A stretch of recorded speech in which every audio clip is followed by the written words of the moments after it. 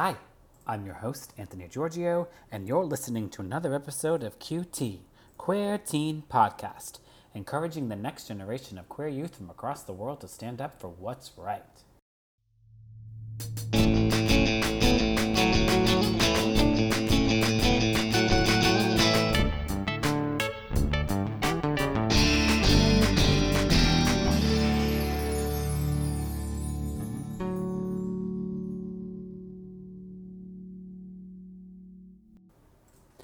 So, this is a bonus episode right before I drop the season 5 on January 27th.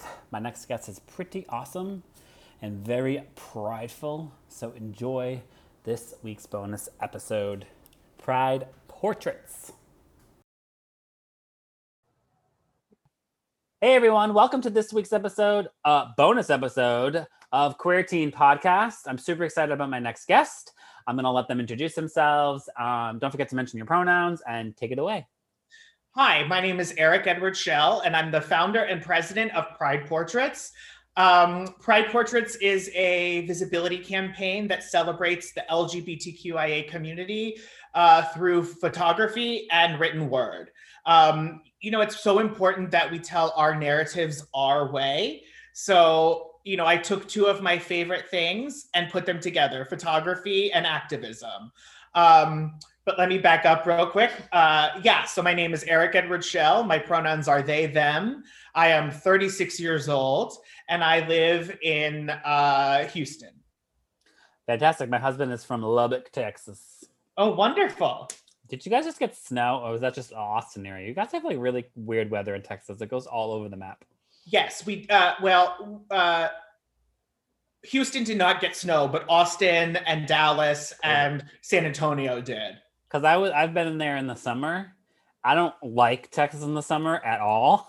No, it was like August, and it was one of our engagement parties, and I brought my whole family, and we went on a duck tour downtown Austin, and it's like 110 degrees, and we're like, yeah, and it's like just pouring sweat. Yes. So, it's like living in a sauna or a steam room. Yeah, but the winters are like gorgeous. I mean, the winters are gorgeous. My dad lives in Fort Worth, and so I go there. We go there quite often. I love Texas. I love Texas. I love where I go in Texas because of my family. Right. Austin is great.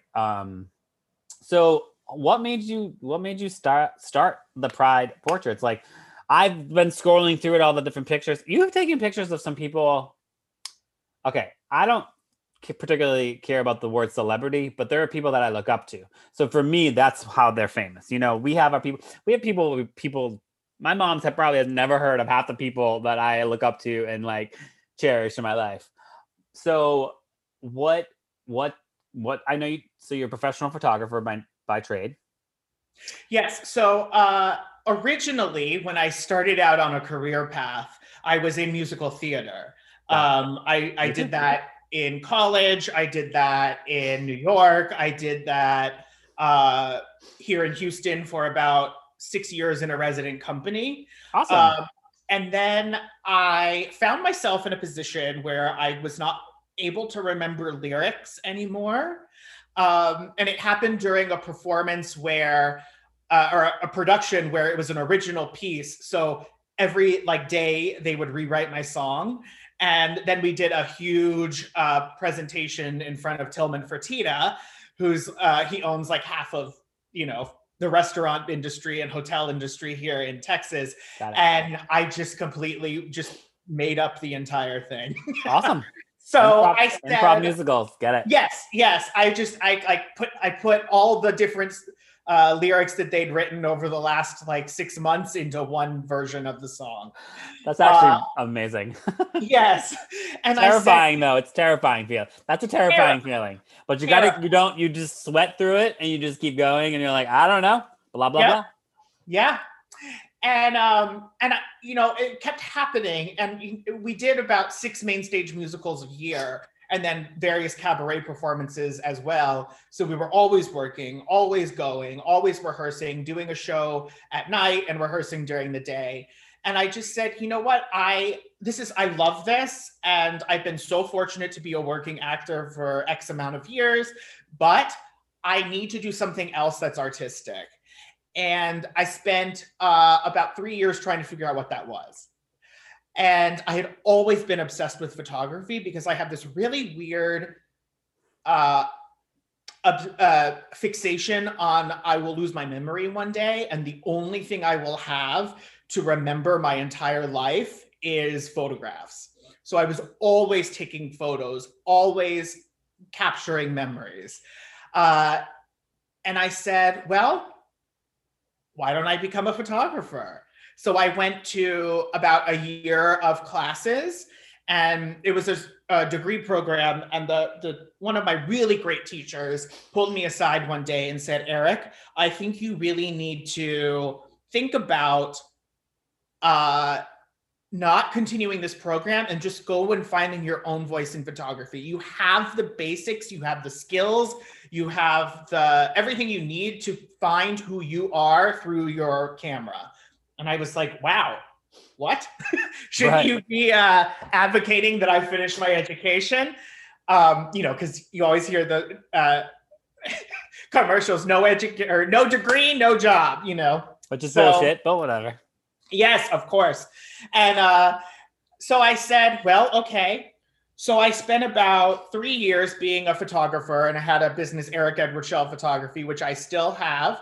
And I still see private clients here and there. But I ran into a man named Lou Weaver, and he was at the time working for an organization called Equality Texas. And he was doing a project called the Transvisible Project. And it was humanizing trans people. And at this time, I identified as a cis gay man. I didn't know much about the trans community. And its mission was to combat SB 6 here in Texas, which was the bathroom bill. And, by humanizing trans people. So I met the first day I walked on to location, I met Monica Roberts of Trans Griot and Dee Dee Waters and Reagan White. And I was supposed to spend about 10 minutes with each of them, but I ended up spending about an hour with each of them, learning about their stories and learning who they were, learning about the amazing women that they, always were, but decided to let the rest of the world meet. And so through this advocacy project that was humanizing trans people, I was photographing it, but I was working through its mission myself because I was learning about an entirely new community. And it was wonderful. And during that time, I thought, wow, this word trans and this experience seems so relatable and accurate and So I kind of put that in the back of my mind for a little bit and really immersed myself in the entire LGBTQIA community, did a lot of quick education about who we were as a community, our struggles, because at that time, cis gay man, we had just, won marriage equality. I was like, oh, we're great. Everything's wonderful. And how privileged, how naive, and how just atrocious that sounds to me now. Because there are so many different facets and parts of our community. And as I was learning about them, I started celebrating them. And we had just gone through the Pulse Memorial, the Pulse shooting. And we were at a memorial, and then we did a video that year about Pride and not being afraid to be visible. And during that, we were on the backdrop of a painted rainbow wall. And I said, you know what? This is beautiful. So I started just photographing the people that were doing their video section when I wasn't on set. And I posted them online. And my social media went crazy that night. And people just loved it because it was uplifting, it was fun, people were smiling. And it was during a time when our entire country was fighting to heal from this horrific murder of 49 people in Orlando. And I think it was just, it happened at the right time, at the right moment. And I said, well, I can do this again. I just stood outside. It was in the middle of a hot, disgusting, wet summer. And I said, well, I'll spend 3 hours outside, and whoever wants to show up and be photographed, they can come. And I made a Facebook event and titled it Pride Portraits. No thought, no ulterior motive other than to celebrate our community. And about 100 people that I'd never met showed up. And it was the most remarkable thing. It was incredible to see so many people being excited and proud about who they were. Because, you know, as LGBTQIA people who are thrust into the world at such a young age, we're trying to figure out life just like everybody else. That alone is really difficult. Yeah. But when you add in any sort of marginalization, it just adds to the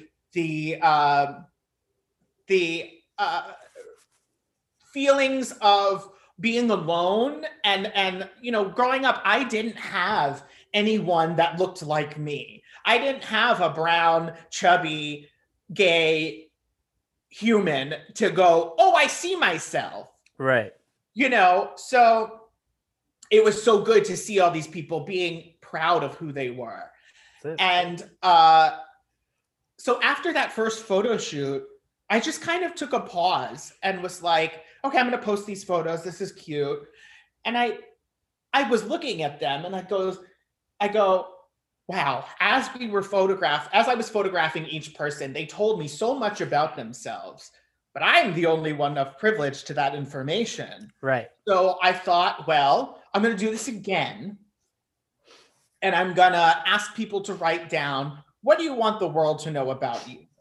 Which I found is a very rare question for queer people to be asked, specifically about their queer identities. Like, it's, you think it's not, because yes, there's tons of social media, but just posting one thing and leaving it isn't really asking someone, oh, well, when did you start to go on this journey for yourself and like really open up about it and be, and then see someone like you and being like, oh my God, because I have like 14-year-old, 13-year-olds that are like, I started, for them, they do have more. They seem to have more. They seem to like know where to find it faster. And so they're telling me, they're like, oh, I saw things, I don't even know who these people are, but an artist or a specific person who draws cartoons or whatever. And they're like, that's what they saw themselves in. And it's like, that's sort of a remarkable thing. I don't know. People just don't get it. Like, what happened with the inauguration?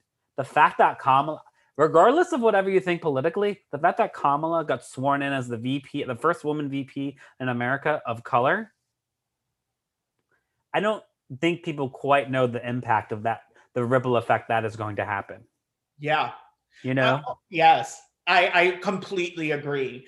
And one of the things that was so important to me was, like I said before, being able to tell our own narratives in our own way. Because people have so many misconceptions about who LGBTQIA people are. And we know why. I mean, get it. We know why. Hollywood, television, magazines, language. We know that. Like, obviously the language is expanding. Pronouns, the way you identify, your sexuality, all the different things are expanding. We've always been there. It's just now we get to go on this journey called language with it and really identify for people and really show people. That's why I was so fascinated with their stuff, because each one has a narrative and each one you're telling a story and you're capturing beautiful portraits. Everyone is so beautiful. I think I'm just a human person. I love human beings. I think all human beings are beautiful, even the rotten ones. Somewhere they were born beautiful. They were born as a baby. You know, they brought into this world. They weren't, you know, they didn't have all that hate.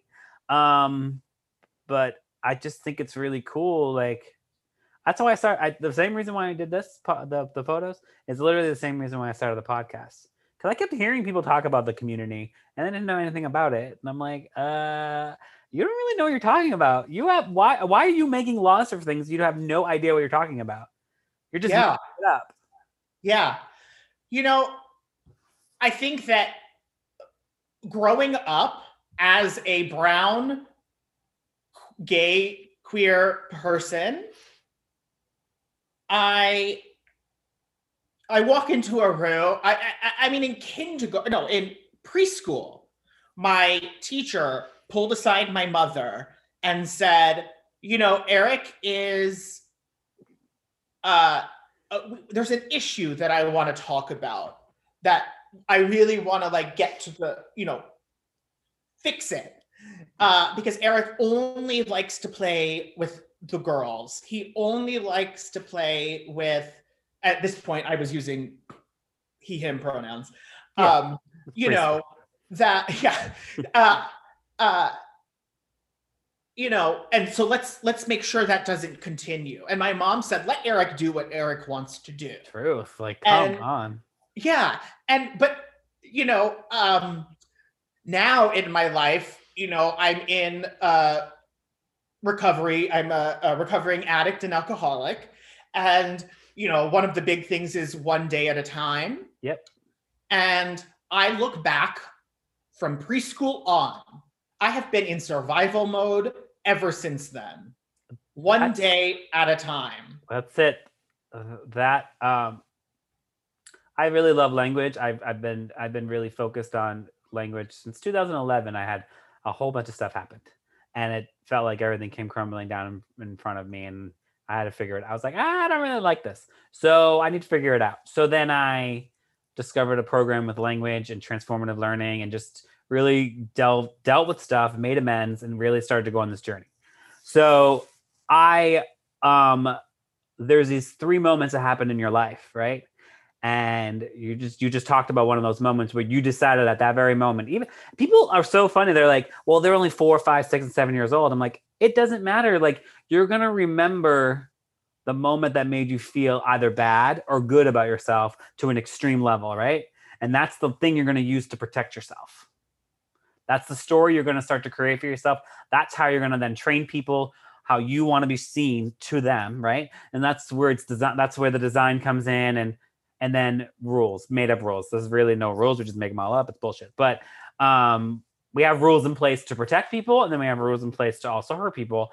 And that moment, that aha moment, even though you were young, it doesn't really matter, because that's what you decided. You were like, oh, well, this is what I need to do then. So I don't maybe just seem a certain way. Yeah, like seem a certain way to people to protect yourself.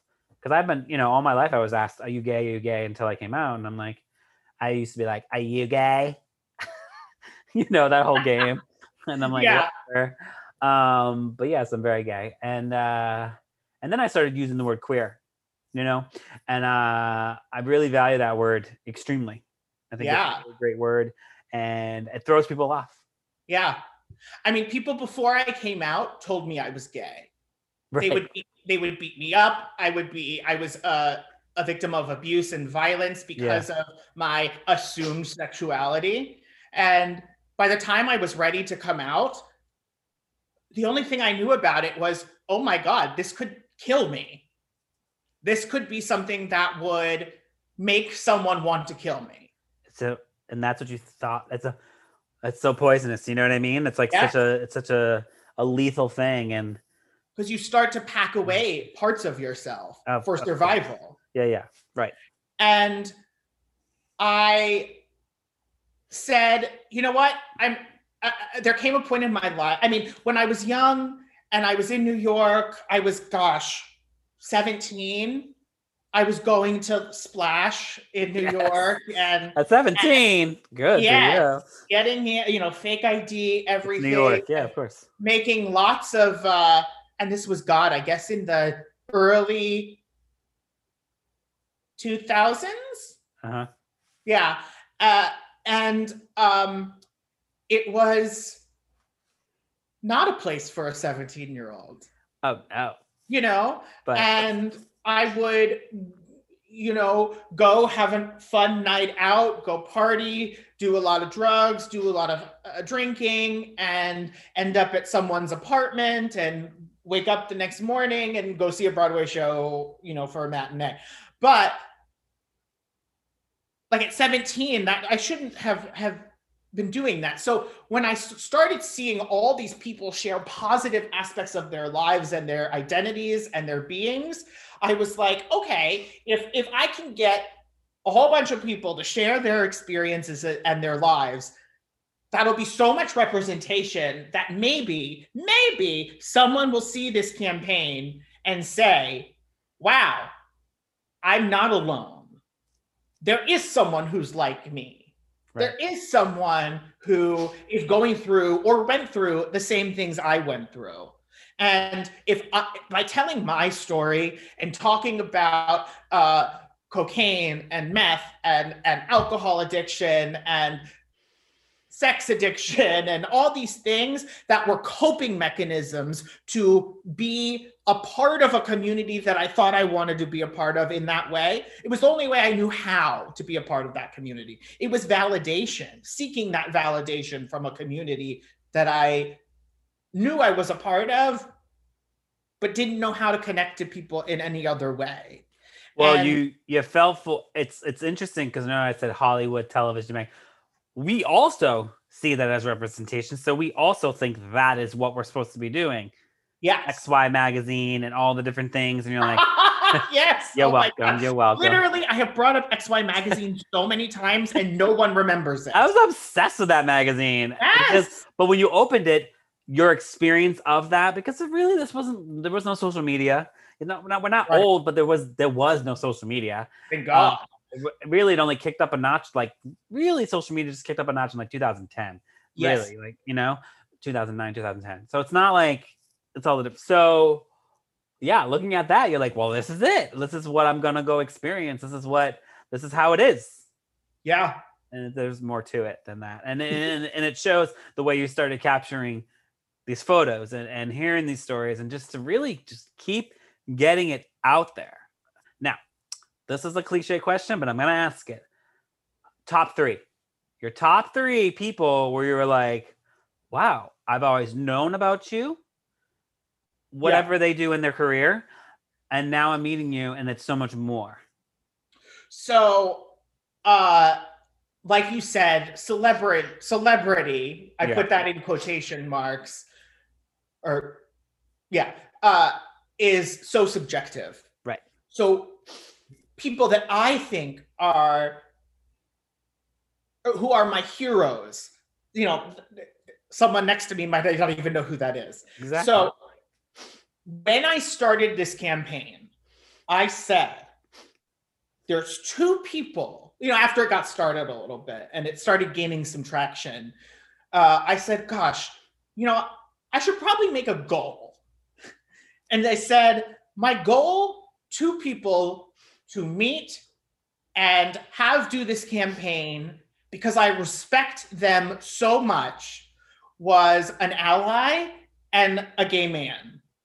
The first was, the ally was Hillary Clinton. She had not always been an ally to our community. No. But she was the first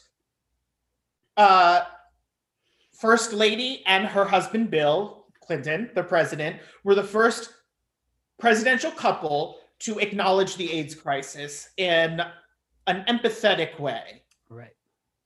And so they visited the AIDS quilt when it was on the national lawn. And, Hillary, they had picked out some of Hillary's friends that were memorialized on that quilt. And it really made a connection with her. So I said, I would really like to meet Hillary Clinton and have her do this campaign. So when I met her, it was about 3 years into the campaign. And she was coming to Houston with the Harris County Democratic Party. And she'd been in Houston before, and we had a photo shoot set up 3 different times. 3 different times. And the 2 times it got canceled for, I don't remember what. And then the 3rd time, when I was sure it was going to happen, Bush Sr. died. And so we couldn't do it. So finally, she was coming back, and I had spent a really long time networking and building the trust of some pretty important people to be able to say, I really want to do this now. And so they said, well, you're going to have to ask her on spot. And I said, you mean like no request, no ask, just like right there, I got to sell the whole campaign? And they said, yeah. And I said, great, perfect. So the day of, I went through all of the Secret Service clearance and all this stuff. And her staff came in and was like, what is this? No, we're not doing this. No. And I said, you know what? Here's my website. Here's some samples of the work. Just ask her. She looked at it and immediately walked in the room and said, hi, Eric. And we did the photo, and we had a really great conversation about the other person I had my goal of, which was Cleve Jones, the creator of the AIDS quilt. I had known about Cleve for so long and known about his work. And then when We Rise, his book, and then the TV series came out, and then the rest of the world kind of knew about Cleve, like the newer generation knew about Cleve. And I had been in San Francisco, and I messaged him on Facebook Messenger and just said, hello, Mr. Jones. I'm Eric Edward Schell, and I have this campaign called Pride Portraits. I would love to photograph you for it. However, I don't know where we're going to do this, because I was in San Francisco to go to Facebook headquarters, had called me out to do some work there. And he said yes. And he said, but find a place and we'll make it all happen. And I went, oh my gosh, where are we going to do this? So I thought, well, I have a friend who works at the Human Rights Campaign store on Castro Street.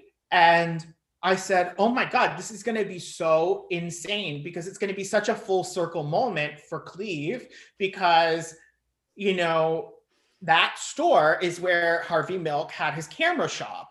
And Harvey and Cleve were very good friends.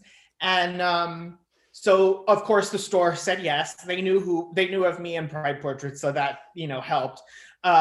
So I set up the backdrop and everything there, and Cleve came in from, I think, a happy hour, and we just had a great time. And they closed the store momentarily for us to do the shoot. And the conversations I had with both of them, Hillary and Cleve, were just so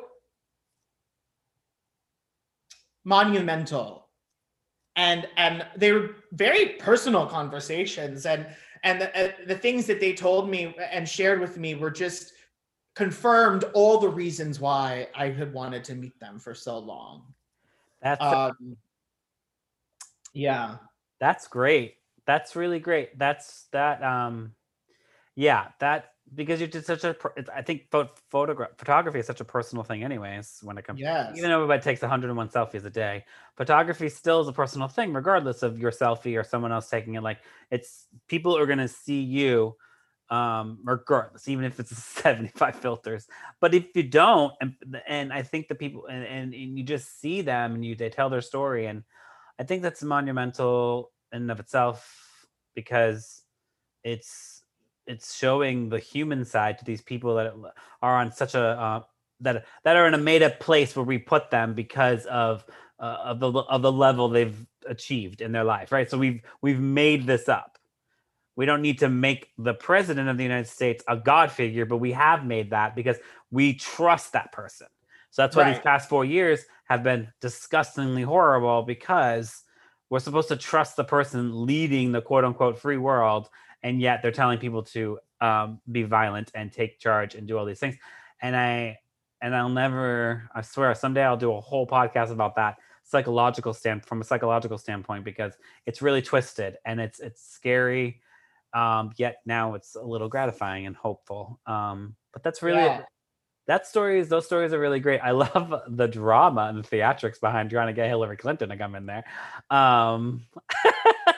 It's hilarious. And then we can't, and her staff coming in and rambling, and they're like, wait, hold on.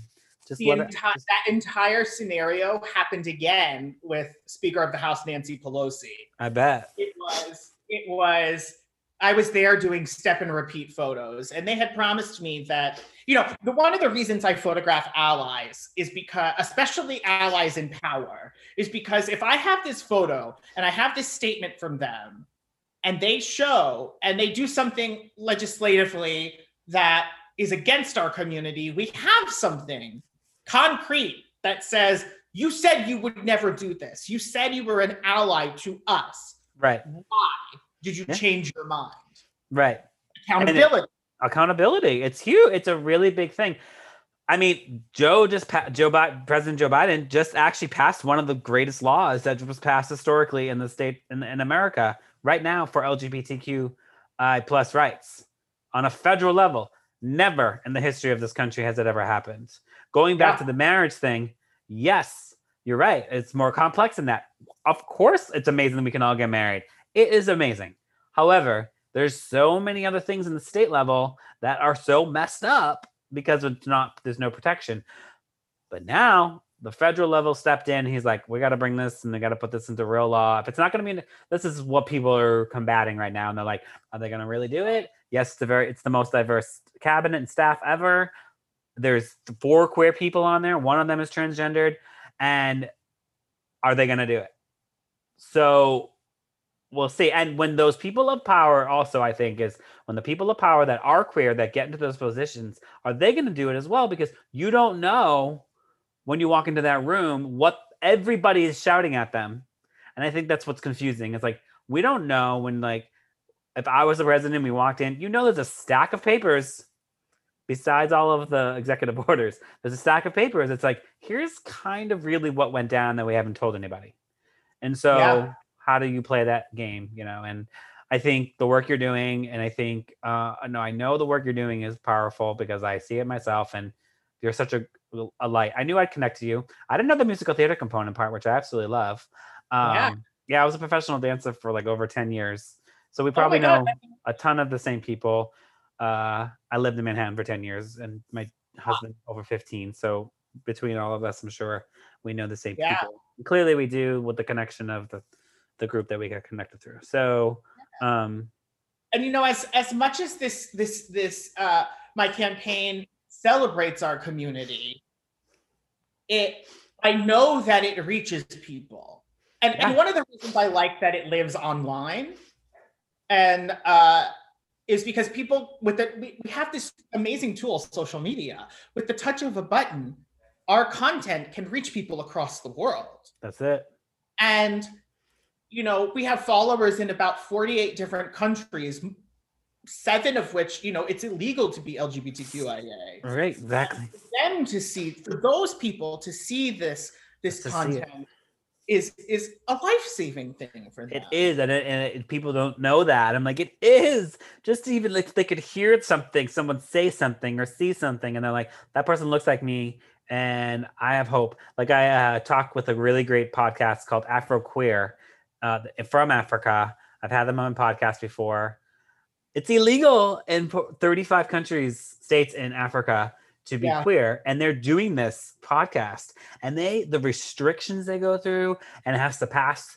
They have the higher courts has basically like a television used to have had to go through the system there, and it's amazing. Like they'll have a whole season recorded, have to hand the whole thing to them.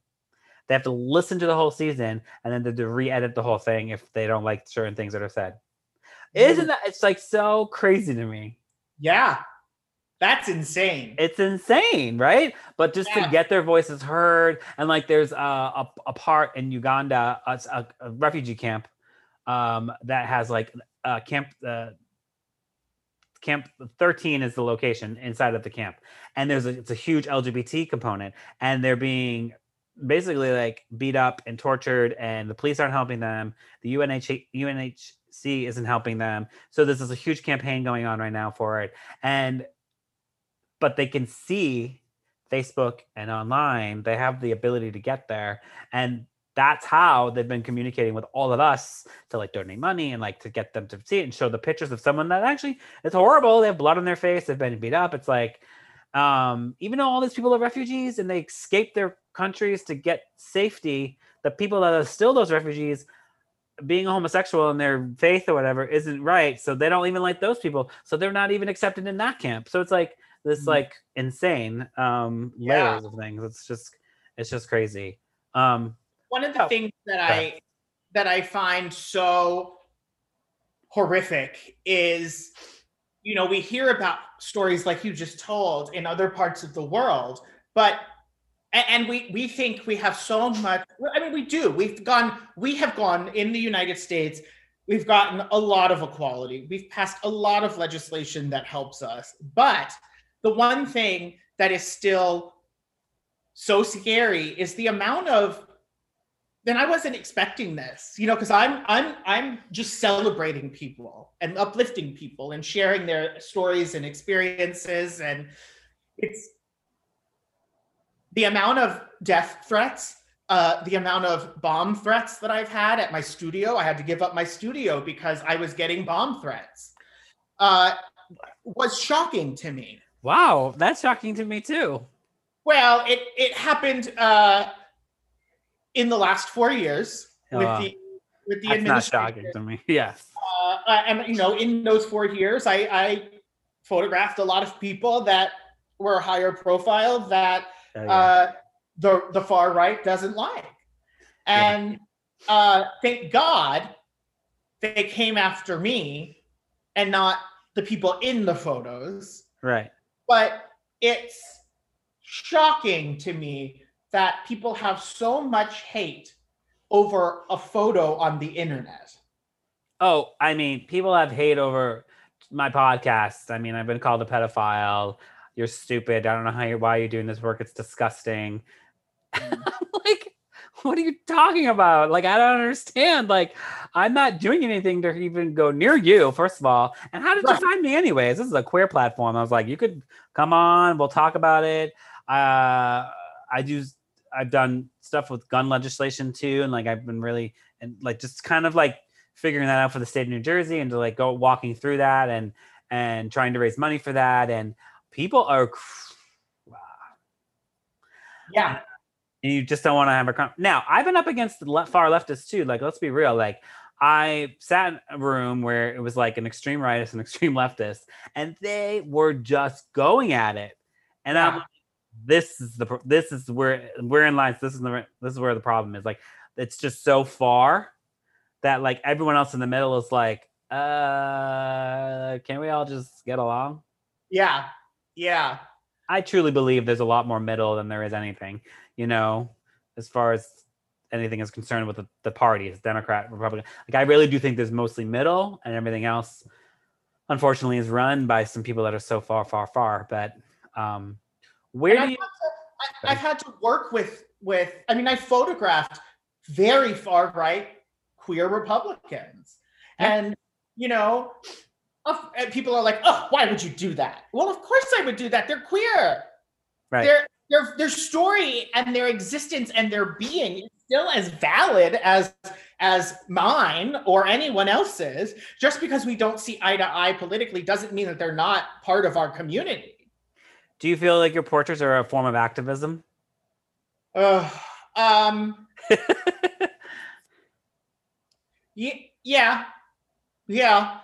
I think it's, I mean, I look at this photo that I have hanging up in my apartment of Lea DeLaria, and she is just giving the middle finger. Yeah. And I love her so much. Oh, yeah. And her quote from the campaign is so phenomenal and so real. And that in itself is, I mean, just showing up, just being visible is just existing is a form of activism, unfortunately, in our community. Me walking out my door, when I walk out my door presenting more feminine, I don't know if I'll come home. Right. Black trans women, have a life expectancy of 35 years old. Right. Because of the high murder rate for simply existing. Yeah. But Leah's quote was so amazing to me. And it is she added her comedy to the end of it. But it goes, I celebrate my 35th anniversary in show business as an out dyke comic this year.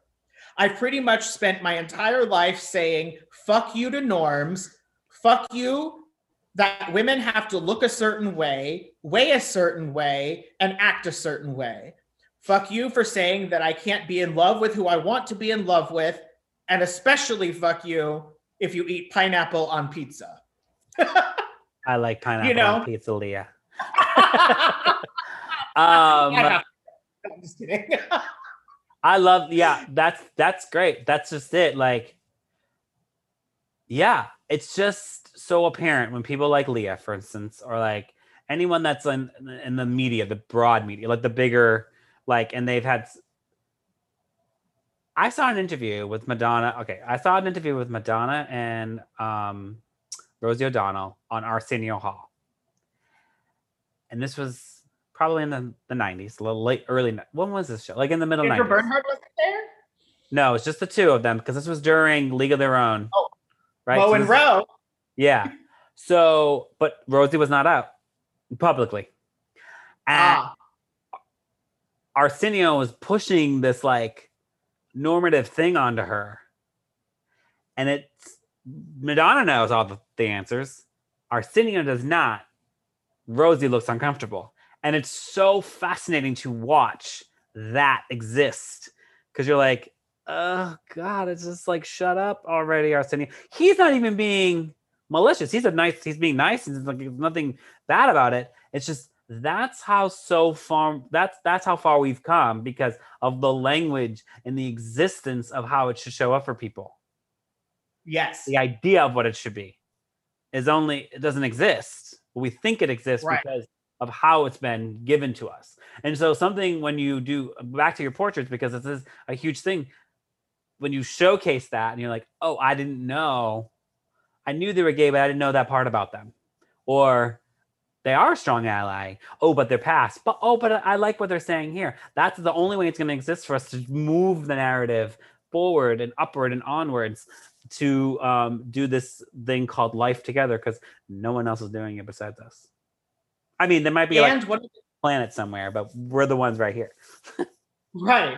And one of the things that I love about the campaign is, I photographed 6,000 people across the country. That's a lot of fucking people.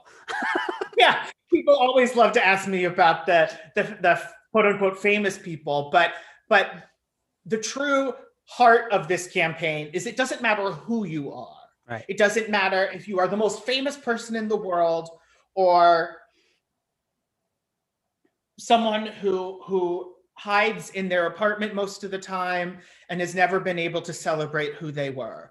It puts us all on the same playing field, the same level. We are talking about one thing, and that is our identities as LGBTQIA people. And,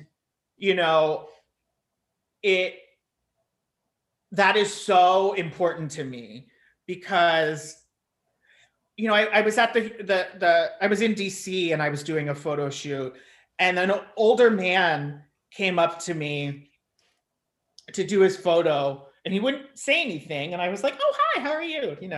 And I was like, "Oh, this is a little." Usually we talk, and that's part of also getting someone comfortable in front of the camera. Yeah. And I started just photographing him, and he just started hysterically crying. And there was a line out the door, and I told my assistant, I said, can you stall everyone for a second? And so I pulled him aside. I said, are you okay? What's going on? And he goes, all my life, I have been told that I was different and that I was wrong and that I shouldn't be here. And this is the first time I've attended a Pride celebration, because it was for the National Equality March in DC a couple of years ago. And he said, this is the first time I've ever been photographed because of my queer identity. And it's just a lot of emotions for me to handle, but thank you for doing this. And that was one of those moments where when you get caught up in something and you're doing something and you're moving a mile a minute, in the back of your mind the impact that something has on people. But it is so important to stay grounded. And this is something that I had to learn. It's so important to stay grounded in the mission of my campaign. It doesn't, like I said, it doesn't matter if I'm, with the most famous person in the world or this man.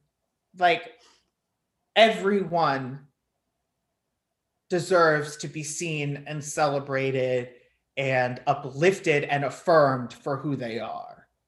Period. And the fact that the world at large can't collectively come together and you collectively say that and be that and show that to every single person is a shame. But I hope that as we step into this, this new chapter of the world that we're in with this new president, and I just hope we look back on the last 4 years, the last 3,000 years, whatever, and go, we can do better. We deserve to live freely and happy and without legal constraints saying that we can't be who we are. Right. Without other people, without walking down the street and having someone yell faggot or dyke or the T word, which all these words are horrible, so sorry. But, no one deserves that. No. That's it. And, just keep doing the work you're doing, and that's it. And like, it has made an impact. It is making an impact. We have to keep giving voices. It has to be seen for that man, that gentleman. That's the reason why I do the podcast too. It's like, because it doesn't matter who's talking or seeing or being seen. It's just that it has to be seen and talked about, and people need to know. I spoke to someone that was like 41 and they only came out a couple of years ago. So that's just, but then there's kids at 9 years old identifying as trans. So we need to keep going in this, like, open it up, let it shine. I usually ask my guests, we'll wrap it up. So I usually ask my guests some words of wisdom. Do you have any words of wisdom? You said actually a lot of words of wisdom, but do you have any like quick tidbit for my queer youth listeners? I think if you are a young queer person within the LGBTQIA spectrum, listen to yourself, be strong in who you are, stand up for yourself when it's safe. When it's not, allow allies to come in and advocate for you.